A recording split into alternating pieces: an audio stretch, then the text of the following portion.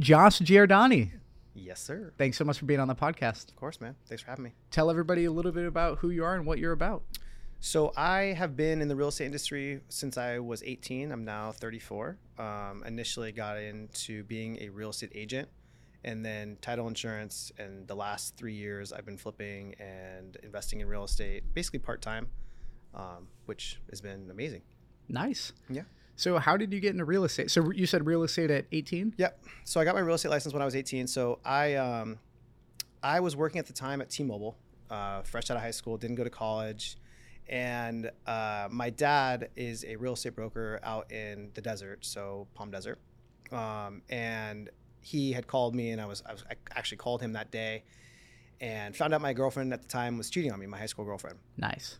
And he's basically like, you should just come out, move out with me, get your real estate license, and get started doing something different.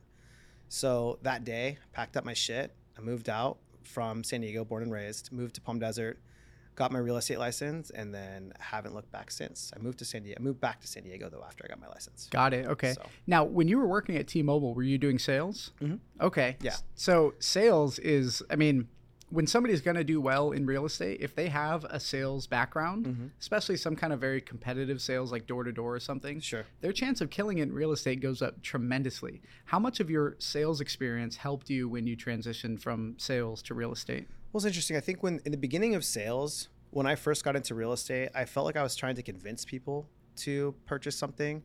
But then as I've gotten older, I've realized that I'm just trying to find a solution to their problem. So in the beginning, I think I was more on the sales side of, like, when I worked at T-Mobile, we were kiosk sales. So we were like hollering at people that were walking in the mall and trying to get them to sign up for a phone plan when they probably didn't need it, right?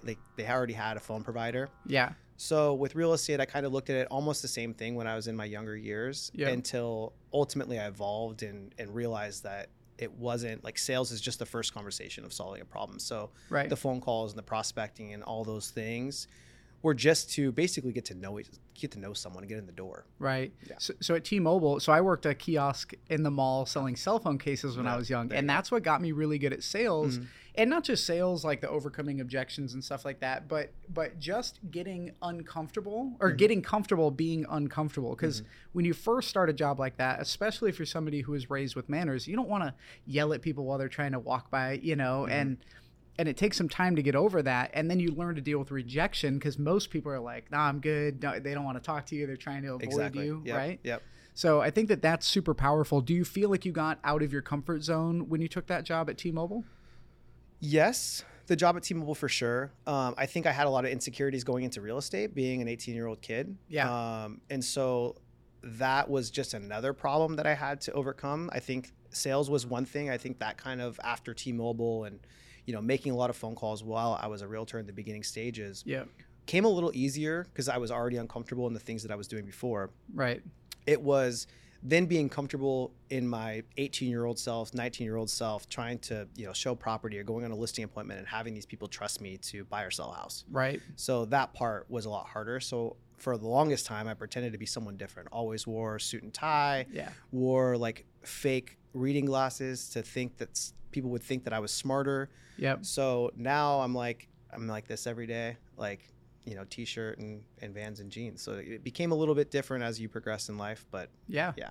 I think that's part of learning too. And especially when you're young, you want to be accepted. You want to be rich. You want to be seen as somebody who, wherever your insecurities lie, isn't exactly yourself. So when I was younger, I wanted, especially when I was in my early 20s, I needed I craved that attention of people feeling like I was rich. And I spent so much time pretending to be rich, but not actually getting rich, True. Yep. So how long did it take you to get to your first deal from when you became a realtor to your first transaction? Really fast. So back then, I got my first deal from Craigslist. Nice. So I was able to market back then. This was 2008, 2009. Yeah. Big time foreclosure industry. So my dad was getting bank-owned properties through banks. REOs? Yes. Okay. So I had access to basically advertising all these deals before you can do, like now you can't do coming soon stuff, but I was able to do those like 2 weeks before they were going on the market. So I would pick up a ton of leads from doing that on Craigslist. And I sold one of his listings back like I think it was maybe 3 months of me having my license. Got it. And that was in Palm Desert.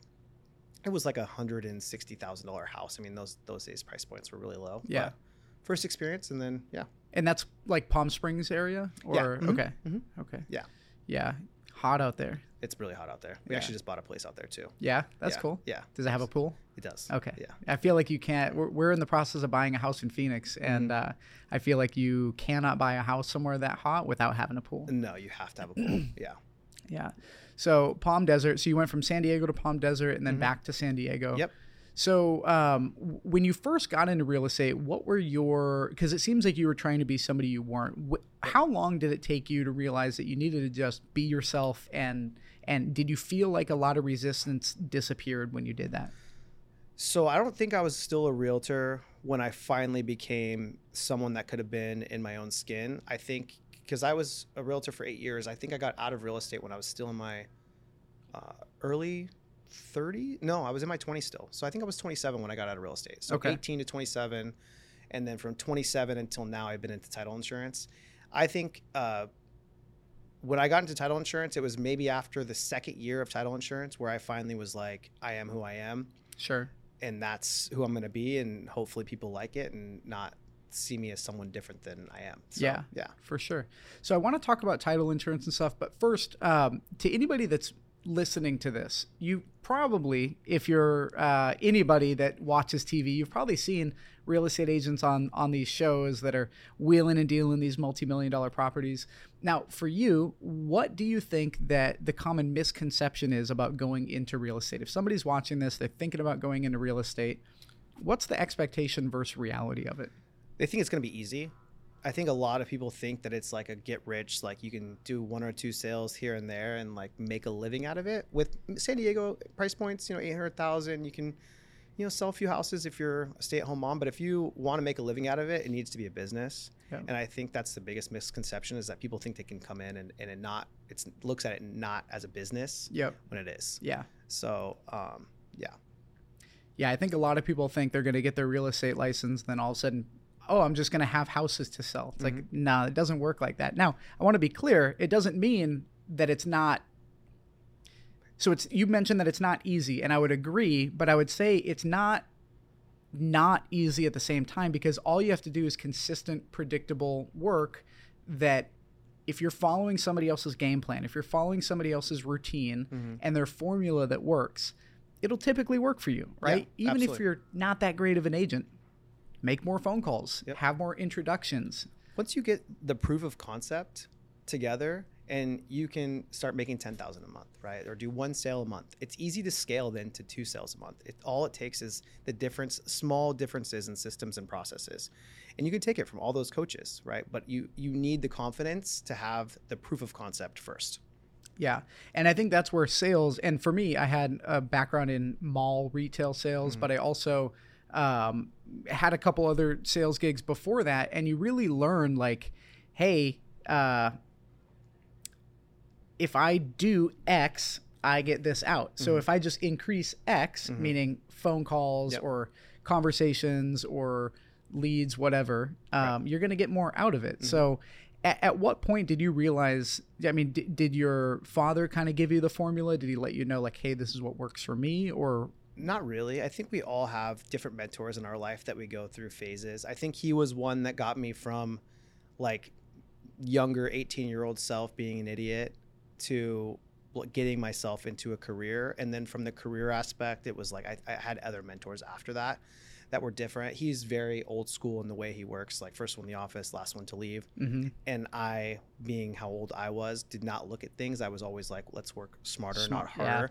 Yeah. Right. And so I've taken things up from every mentor that I've had in different phases of my life, but we didn't see eye to eye when it came to how to run a business. I was looking at things a lot differently. I wanted to spend money on advertising. I wanted to market. I really wanted to grow. And where he was all based on referrals. He's been in the business for so long. So where he didn't need to change a lot in order to grow. Where I was looking to scale something massive. Yep. And so when I left Palm Desert to go to San Diego, I had 2 other mentors after that who were like real big producers that built businesses, that had big marketing budgets, where those are the people and made calls, right? They made sales calls and consistently like did open houses and all the things that you're supposed to be doing to grow a business as a realtor. Got it. Now, what do you think makes somebody successful in real estate? Action. So I think regardless of the business, you need to take consistent action in everything that you do. If you want to grow something, you can't not work, right? When I say work smarter, not harder, you still need to make consistent phone calls. You still need to have conversations. You still need to spend money on marketing. You need to do social content. You need to do a mixture of everything, but it needs to be a system to where you're doing it the proper way and know how many things you need to do. If you could do it all in 4 hours, then do it in 4 hours. Right. But if you can't, then you're going to work a little harder and not smarter. So yeah, for sure. Yeah. So real estate investing, let's talk about that. You own some properties and you have a pretty good portfolio. Yep. How did you get into real estate investing? You went from being a realtor to working in title and then back to real estate or? No. So the investing stuff is just, I'm investing in real estate. So I still work in title insurance. I never went back to being a realtor. So title insurance has been the last 7 years. I've just started investing my own money into real estate. So it happened actually only 3 years ago. So actually, I'll even give you a backstory. I'll give you this is a little even deeper. Sure. So when I got into title insurance, I was struggling a little bit with real estate. Didn't really love the traditional side because I was always helping investors, and then when it transitioned into traditional, like mom and pop people wanting to sell and buy a house, it wasn't for me. Right. So I had experience with how to find deals for investors.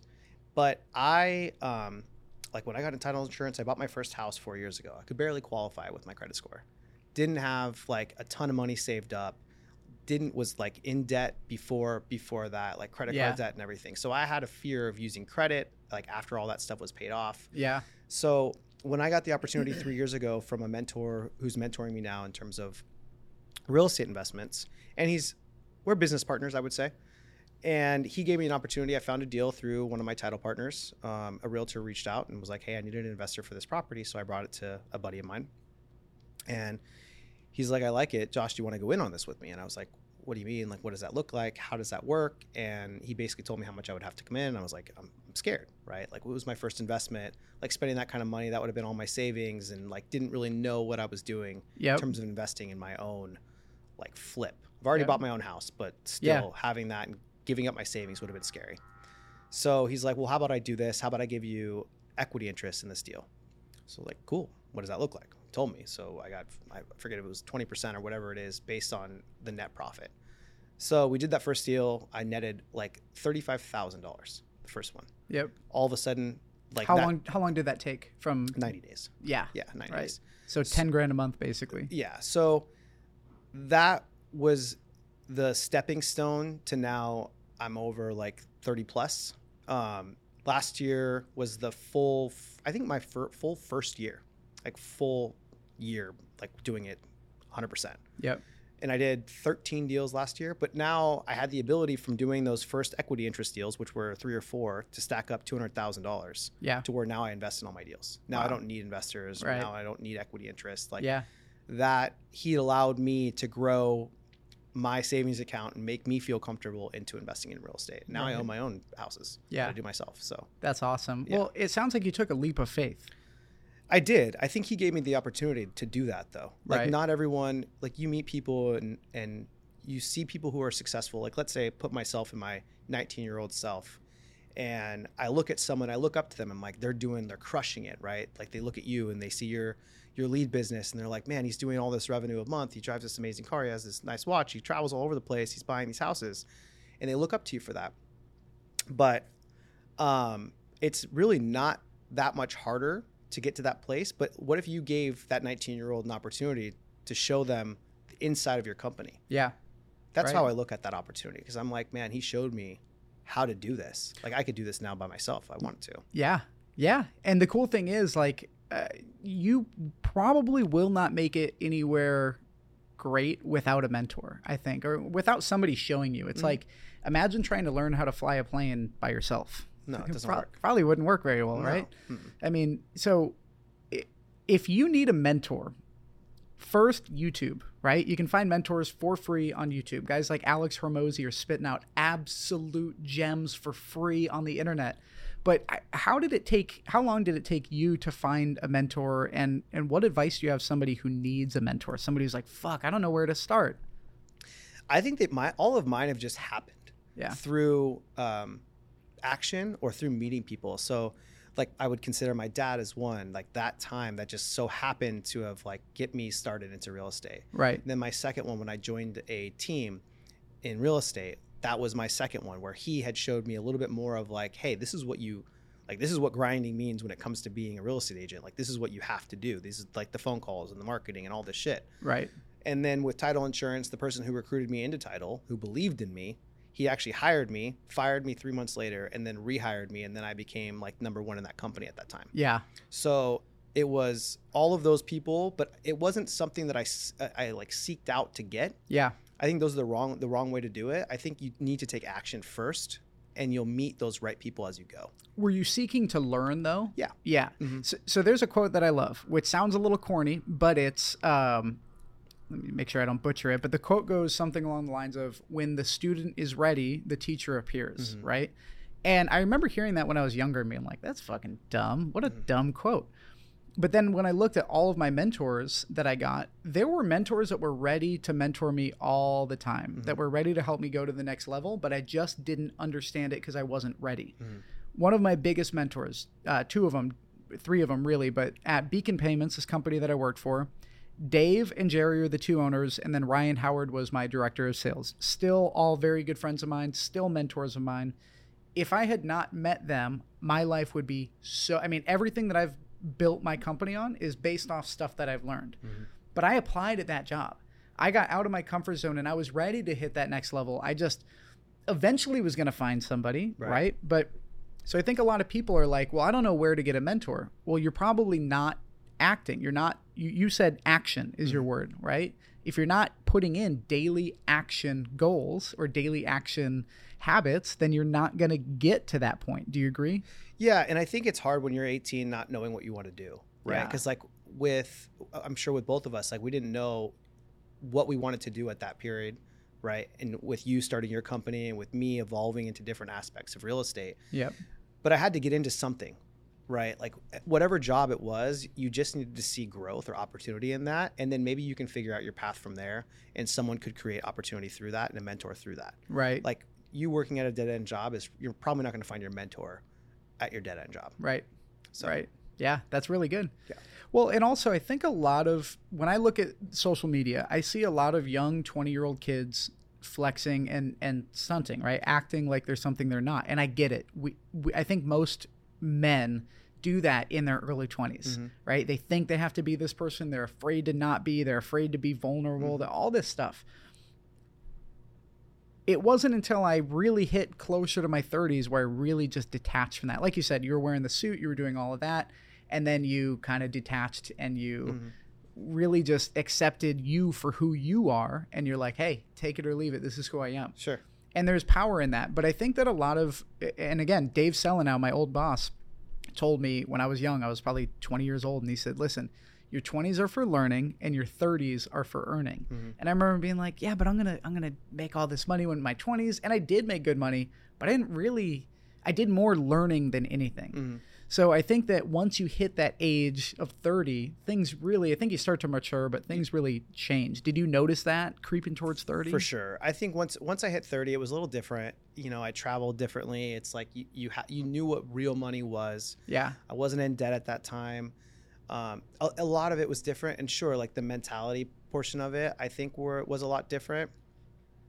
But you evolve. I think there's bigger pain points. Like I went through... Like I still have insecurities as like being a business owner. Yeah. Or like now that you go through, like you talk about these kids flexing, like a lot of that stems from insecurities.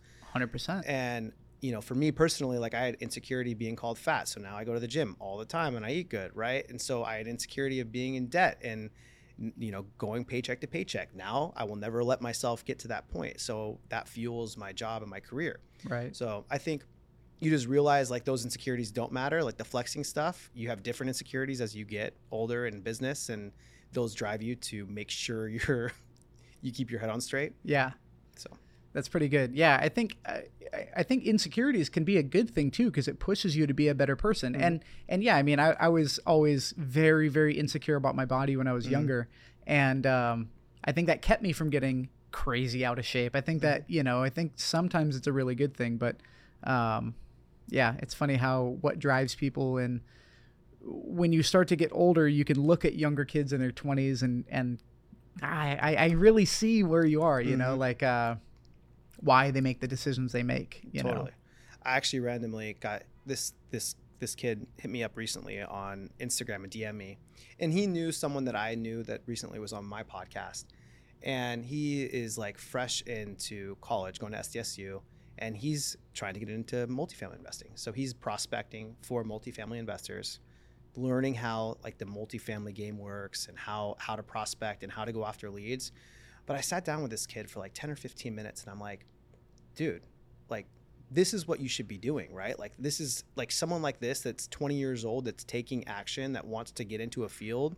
Like, if you, like, for the people listening out there that they want to get into, let's say, real estate or be a realtor, reach out to people, like connect with someone, offer free services, you know, or offer to do things or help them, or like someone would be willing to take the time as long as you're willing to put in the effort. Right.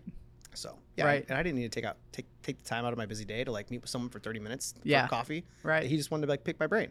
Yeah. But I left that, and I'm like, even my friends that ask me how to do real estate investing, and after we're on like a phone call for an hour and I tell them everything they need to do, they don't do anything about it. No action. You said action. Yeah. And I'm like, this 20-year-old kid left, and he's texting me afterwards like, hey, what's this, and this? Like, how do I do this? And I'm like, this is what you should be doing. This is how you progress. Yeah. Yeah. A lot of people are curious, but I think a lot of people are hesitant to put in the work and commit to something. Like, whatever you're going to do, you have to commit to it, and you have to understand it's not going to be an overnight thing, and anything that's going to be good and valuable is not going to be easy, and it's not going to be fast, but damn sure will be valuable if you put the work in. Absolutely. So like real estate investing, right? There's so many billionaires made in real estate investing. I think actually real estate is the number one way to become a billionaire. Real estate and finance. Is that right? Real estate, yeah. I think it's business ownership too at some point, yeah. Yeah. Well, at least to be a millionaire, real estate for sure. It's probably the easiest way. Yeah. But it doesn't happen fast, right? Like, these are things that take, and you can do flips quick. You said you made, 30,000, 35,000 or something in 90 days. But real, especially if you're getting cash flow from properties, that stuff takes a long time, and it's not easy. But so many people start these little quick side hustles where they think, oh, I can just build this up and then this, and I can be an Amazon seller. FBA, which I did that too. Do some day trading. I did that too. Yeah. Right. And not saying you can't do that stuff, but you really have to commit to something and get really good. So when I committed to doing this podcast, I decided I'm all in. I hired a full-time guy, content guy, Carlos. We got good equipment, and we're constantly reinvesting back into it. And guess what? I'm doing it forever, no matter what. I'm not stopping. I'm just going to keep going, because I know that eventually this thing is going to take off. Right now we have a couple hundred, maybe 1,000 consistent listeners, but it will keep going. Now, if I gave up now and tried to work on something else, well, the whole house of cards falls, and now I go and start build something else. Like, doesn't make sense.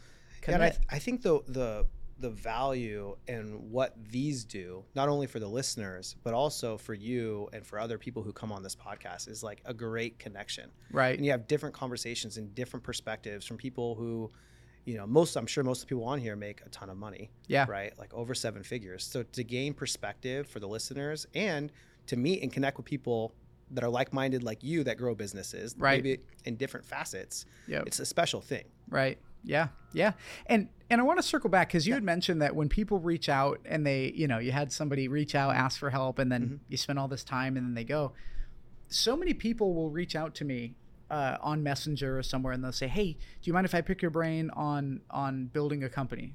Sure, we can talk for a minute. And then we talk for a few minutes, and then this is going to be really time intensive. So I say, hey, every Friday I do something called office hours, where you can hop on a Zoom call with me.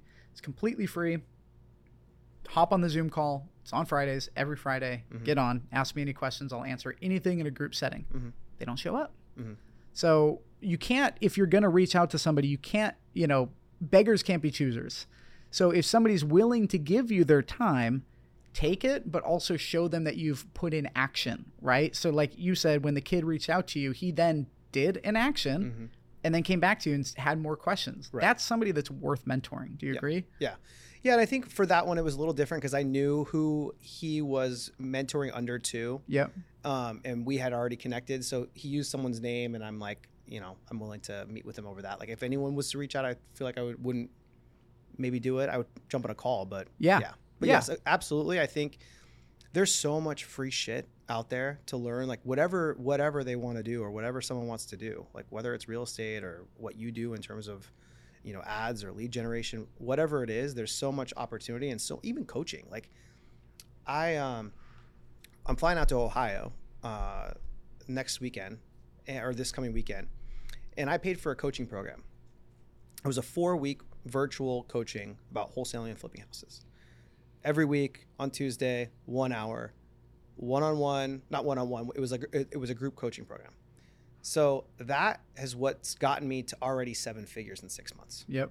That $500 coaching program got me to 7 figures, this month. So last month I had a $537,000 a month. How much was the program? $500. That's it. That's it. Yeah. So one thing, I heard somebody say this recently about coaching. They were saying they wanted to be a millionaire, right? They want to make $1 million a year. And there was a coaching program that was $10,000, which sounds like a lot, but it's really not. And especially for a good coaching program, solid investment. Carlos knows I spent $10,000 to hang out with people for a day to learn from them. And it's worth it. There's an ROI from it. But if somebody says, I want to be a millionaire, but they refuse to go pay $10,000 for coaching or $5,000, right? Let's just say $10,000 for an easy number. They're really missing out on $990,000 a year because they refuse to invest that $10,000. If they really want to make $1 million a year, right, but they're not going to invest that $10,000 that'll get them there, they're leaving almost $1 million on the table by not investing in that. You know, imagine if you didn't take that. I wouldn't be with all the systems and processes because I took that virtual group and I implemented almost every single, not everything, but like at least the majority of stuff that they told you to do because they go through their entire business and they do $10 million a year in flips. They're out in Ohio, so their deals are like, they're doing like 25 deals, 20, 30 deals a month. So big difference. But I implemented all the systems that were within my budget that I could afford, which was like 3 lead generation systems, their CRM and a bunch of stuff. And within, like I said, within the first, 6 months, 8 months from coaching, 6 months of this year, hit 7 figures. Yeah. So if someone was to tell me spend $500 and I'll give you $1 million, yeah, that's the way I look at things now. Yeah. Right? Like spend $10,000 to get 2 million or to get $1 million. I think it's a massive return on your investment. But I was always scared to do that. Right. Don't get me wrong. Like I was scared to pay $10,000 to get into a room somewhere. Yeah. But I'd be willing to do it now. Well, there's the saying that rich people get richer and the poor get poorer. And when you focus on scarcity, you get scarcity, right? If you're trying to hold on, even, you make a big thing is when people first start making money, especially if they didn't come from money, like they want to hold on to it. They want to keep it safe. They want to protect it. But the problem is if you're planting trees and you want more trees to grow, but you hold on to the seeds, you're not going to get anything more from it. No. So you reinvesting in yourself is the best. And also, I know what people are thinking. Well, if I'm going to hire a coach, what if the coach is full of shit? Most of them are. There's a lot of coaches that are full of shit, right? Yeah. But if you try 10 coaches out there and only one works, and that one works with a massive payout, it works. Yeah. You're investing in those 9 other coaches that didn't work to figure it out. And I think you can, because especially like within real estate or investing or even real estate agents, like if that's what you're looking to do, you can find good coaches, like on YouTube, like you can just look up and see if you resonate with those people who you're listening to on YouTube or on their podcasts. Because everyone should have, like if they have a podcast or a YouTube channel and they're a coach, if you resonate with them, try it out. Right. Yeah. And most of the times it's not going to be a crazy investment. Like if you're concerned over $1,000 and someone will write you a check for $10,000 after you're done, if you put in the action, you should do it. Yeah. Right. So, but again, it's on you. It is. So many people, whether they're buying leads or they're going to a coaching program or whatever, will buy it, not put the work in that's responsible for them. And then they'll blame the product as it wasn't worth it. Right. And it's kind of like, I always say this, imagine if you signed up for a gym and you didn't go to the gym and then blame the gym because you were fat. People do that. Or if I'm spending $20,000 a month in my marketing budget, right? But I'm not calling back any of the leads or I'm not doing anything with them. Yeah. whose fault is it? Yeah. It's not the lead source. It's my fault. 100%. And most people don't understand that. And the blame game is real. People always want to blame somebody else and they don't want to take accountability. And that's one thing that hinders growth. If you can't point your finger at yourself and say, I fucked up here, I didn't do my part here, I could have done this, then that not only is freeing, but it also lets you be a little more honest with yourself, which helps you hit your goals. Because if you're not honest with yourself and you're not pointing the finger back at yourself when you need to be, you're holding yourself back. Yeah. And I wish a lot of this stuff, like when I was younger as a realtor, like when I was always scared to pay for coaching. Mm-hmm. And now I look back of like what like the last 12 months, 2 years have done, like while I've paid for coaching for real estate investing, has changed my life completely. I wish that I did it a lot sooner. Yeah. But it is what it is. Yeah. My barber, Sam, shout out to Sam. I'm actually going to go see him in an hour or two. But my barber, Sam, I want to give him props because he started a Turo business, right? He bought a van and now he's working on another vehicle and he's renting them out on an app called Turo, which if you don't know, Turo is like Airbnb for cars. You can list your car for rent and other people will use them. Great insurance behind it, whatever. Well, Sam invested, it's about the same, $500 a month, or actually, no, I think it was like $5,000. I think it was closer to $5,000, but he spent a lot to get this coach. And every time I go get my haircut, his business is doing better. He's still cutting hair, making good money doing that. But because he has this mentor, has this cash flowing asset building right before him that isn't taking a lot of time. And he got the cheat code, which was getting a mentor. Right. He paid this dude, which sometimes you got to pay to play, right? If you can't find a mentor, you sometimes have to pay to get one, which is a coach. But that coach will hold you accountable. That coach will show you everything you need to be successful. And I'm telling you, it's like, imagine trying to fly a plane without a pilot lesson, without somebody teaching you, ridiculous. Yeah, it will change your life for sure. Yeah. Yeah. So if somebody wants to get into real estate and they don't know where to start, where would you, like, if they're looking for a brokerage to go work with, how would they get started and what should they look for? I'm not the best person for maybe to give advice on like brokerages and stuff, like just because I'm so far checked out of like being a realtor. Sure. I mean, I can probably like refer some people here in San Diego or something like that, but I'm so far checked out of like being a realtor. Let me rephrase. Yeah. So if somebody wants to get into real estate, where should they start? And that could be investing, that could be anywhere. I just know that typically if somebody wants to invest in real estate and they don't have money or connections to investors, they have to either go wholesale or they have to be an agent to build up cash to then go invest. Sure. That's what I think. But what do you think? I agree. I had to find someone and bring them deals in order to get equity interest. Got it. So if you wanted to find an investor and do the same thing and look for deals and try to help find deals, that's always added value to someone like me. Yep. So would they employ you? I don't know the answer to that. I think a lot of people like wouldn't take you seriously until you actually started bringing them deals and bringing them value. Yep. And then once you started bringing them deals, they're going to take you more seriously. Yeah. So with me, I brought ready to go opportunities to the guy who now is my business partner. Yep. And that was the reason he saw value in me, is because they were ready to go. Whereas like if someone was to just send you an address and text it to you or whatever, not bring real value, that would be a difference. But same thing with a realtor. Like if you wanted to get into real estate, there's so many realtors out there. Call your brother's uncle, sister's mother that's probably licensed, right? Pick their brain a little bit. If you don't vibe with them, then I'm sure you can find someone else, sitting at a bar somewhere. Yeah, for sure. and or at an open house or something. Exactly. But trust your intuition too. Yes. Let's talk about intuition. Do you use your intuition a lot in business? Always. Yeah. If I have something with my gut and something goes wrong, I will remember. Actually, I have a deal right now. So it got a little uncomfortable before we got into escrow. So we had to go non-contingent, which means no inspections. Yep. So our $20,000 deposit was hard. We didn't even see disclosures, like nothing. So we're going into this thing somewhat blind, other than the fact that our contractor walked in. Yep. And I was uncomfortable with it, not because of the house, but because of the way the verbiage was from the attorney, because it was a probate sale. Which means, can you explain what that means? Yeah, so when someone passes away and someone has to take over the trust and to divide the property interest for the trustees. Yeah. So after we got into escrow, put our deposit in, we started finding out more shit was wrong with this house. And we had to go through, there's an HOA litigation. We had to get all these like architectural plans for the roof and stuff that we weren't budgeting. And this deal was tight. Yep. So I had a bad gut feeling when I initially got when we submitted the offer, when we got the contract from the attorney, because they basically were like, you can't go after us for anything if you find anything out once we're in contract. Right. So now we've just constantly been finding new shit out.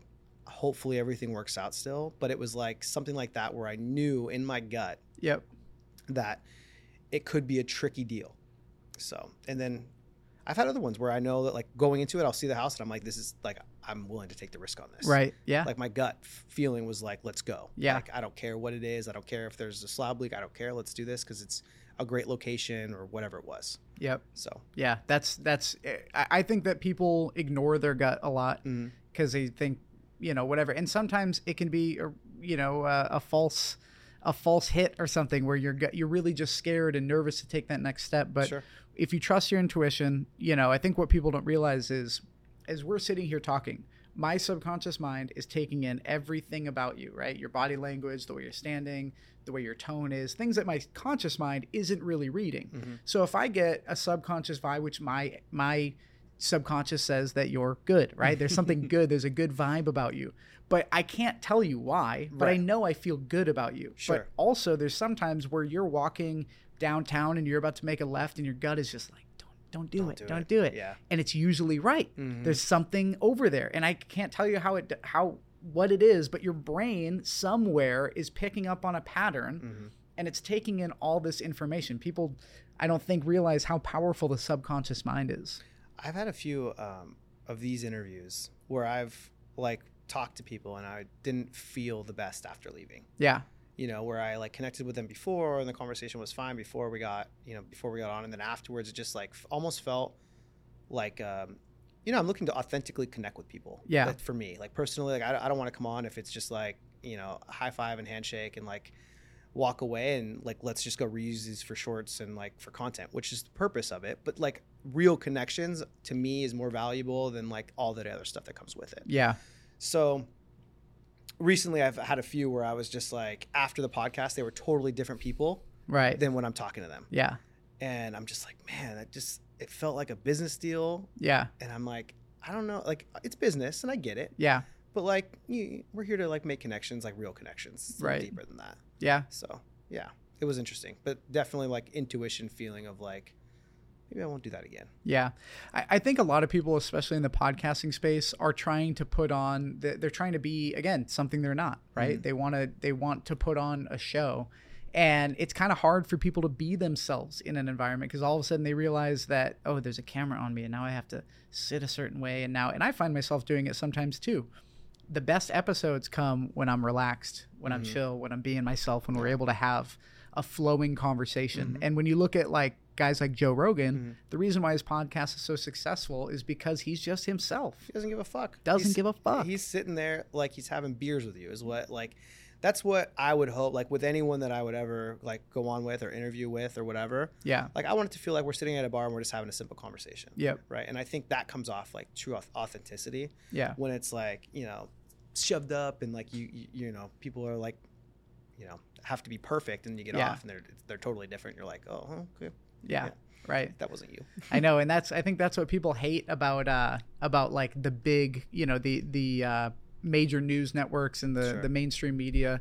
My favorite clip is the "fuck it, we'll do it live," where the guy's freaking out, getting mad, and but when you see news anchors, they go from this "hello tonight at 7," and then they get off and they're a totally different person. Like nobody wants that. Yeah. I mean, people used to, but it's like nobody wants to go to work in a suit. Nobody really cares if somebody shows up in a suit. Maybe in a certain type of deal, but Yeah, I mean, I think there's a time and a place, but yeah, I think just being like people can tell when you're real whether you're in a suit and tie or not. Yeah. Yeah, I think like clothes, I just want to feel comfortable. Yeah. Most of the time, but I think people can see through authenticity regardless of what you're wearing. Like with the anchors and all that. I mean, they're so scripted, it's different. Yeah. But yeah. Yeah, I mean, well, also in San Diego, it's pretty chill. Like you can do business in flip flops and people don't care. Yes, exactly. That's I love that about out here because working in Boston in the financial district, I had to have a suit. I had to look, super professional every day. And there's something nice about wearing a suit. You feel good, you look good. Yeah. But after a while, especially like in the summer in Boston when it's humid and hot and Yeah. No, thank you. Yeah. I mean, both times when I got into real estate and when I was into title insurance, I mean, I was like suit and tie every single day. Yeah. But that was just my own insecurities of having to feel like I had to be ultra professional. Yep. But yep. Yeah. Again, I mean, you're kind of doing what you see on TV and what you see people do. You think this is how you do it. And then you realize it's not. It's about human connection. And that's where the best real estate deals happen. And people might do a deal with you once if they trust you in the beginning, but if they feel like you're not being yourself, they're not going to continue to do business with you. No. Yeah.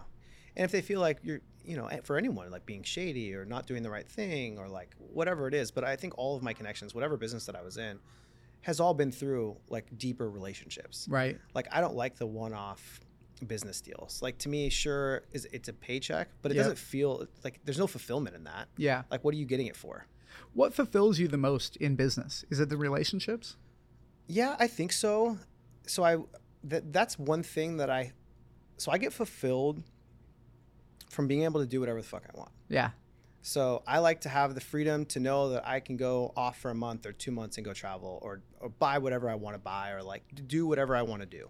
Yep. That to me is what had changed over the last few years of just like knowing that I have the ability to do that. Right. I don't have something that like in the business aspect, I do still like the deal, right? Yeah. But like making the connections with the people, because it always is typically sensitive situations when it comes to the real estate investing side. That is important, but a lot of times it is just a deal when it's like, you know, vacant and there's no one involved and I'm just dealing with realtors. Right. So, you know, ultimately it's just becoming financially free through real estate. I think that is where my fulfillment comes in from a business standpoint. And then the personal side is definitely just being able to travel and like do whatever we want to do when we want to do it. Yeah. Yeah. There's a freedom too, especially like for me, when I was in my early 20s, even when I was making money, I was blowing so much money and I was so bad with money. I was always behind I was always behind, always. Yeah. You could have given me $1 million and I'd still be behind on rent and everything. I think that when you realize how to get out of survival mode, like if you grow up poor, right? Like I did not grow up with money and I had no financial skills going into my adulthood. Same. So when I'm growing up with limited money and limited knowledge on it, I'm always in survival mode. I'm blowing money. I'm not spending it correctly. I'm always late on bills. And when you figure out how to get past that, when you figure out how to get your bills paid and then you have a lot left over or even anything left over and you're no longer in survival mode, your decision-making changes. Something, you know, you get to relax. It's like you get to take a nice deep breath. I remember the first 6 months of me kind of being out of that survival stage, probably the best time of my life. Because all of a sudden, all of this adrenaline and cortisol and all these stress hormones that constantly keep your body at, you know, you're always stressed. When that goes away, now you start to see the world for what it really is. You get out of, call it the matrix, call it whatever you want, but you start to see things for what they are. And now you realize, oh, I've been making all of these terrible decisions because I was stressed and I was keeping myself down, you know? And you always you take the power back. You put the power in your own place. Yeah. I've found because of that I've allowed myself to not have to say yes to every client. Yeah. Or if I lose a client, I don't care. Yeah. If I lose a deal, I don't care. I probably say no to more houses than I do yes. Yeah. Because I want to be selective and I don't want to do what I don't want to do. Right. And I think once you come to a place where you can do that, that's the freeing moment. Because before that, when you're trying to grind and you're trying to like make it, you know, paycheck to paycheck and pay your bills and do all that, you say yes to everything. You say yes to every client that's an asshole. You say yes to anything you can do to make a buck and do a deal. But at the end of the day, it took away from me. Like I felt like a shittier person after saying yes so many times to people who I hated. Right. And now I'm like, don't care. I love the people who I'm around because I can do that. Yeah. Right. So. Yeah. It's amazing what'll happen when your bills are paid. Yeah. Yeah. For sure. And you have peace of mind. Yeah. Well, Josh, where can people follow you? So Instagram is Josh_Girodani, Giordani. It's hard to spell. Cool. And then Modern Mindset is the podcast, Spotify and Apple Music. Sweet. So tell people a little bit about the podcast. It's kind of similar in terms of the focus. So everybody go listen to his podcast and follow him. All of his links to his podcast and social media are going to be in the show notes in the description. go follow him, send him a message, tell him you saw him on the podcast. Appreciate it. Yeah, so it's similar to this. We just I want to talk with other entrepreneurs in the space, whether they're, I just did Dan Fulkerson with Battle Fulkerson. Shout out to Dan. Yeah, great dude. He's a big time attorney that's here in San Diego, and I've interviewed tons of different investors and different people in different spaces. Really, just how people think, and digging down deep and why we think the way we do from an entrepreneurial mindset, and building businesses and things like that. But I don't want to say it's a promotion of people's business, because really it's like we're getting down and dirty into like how our minds think, just like what we did today. Right. Yeah, for sure. Yeah. Well, everybody go follow him. Listen to his podcast on Spotify, wherever you listen to podcasts. I'm sure it's there. And as always, think bigger. Peace.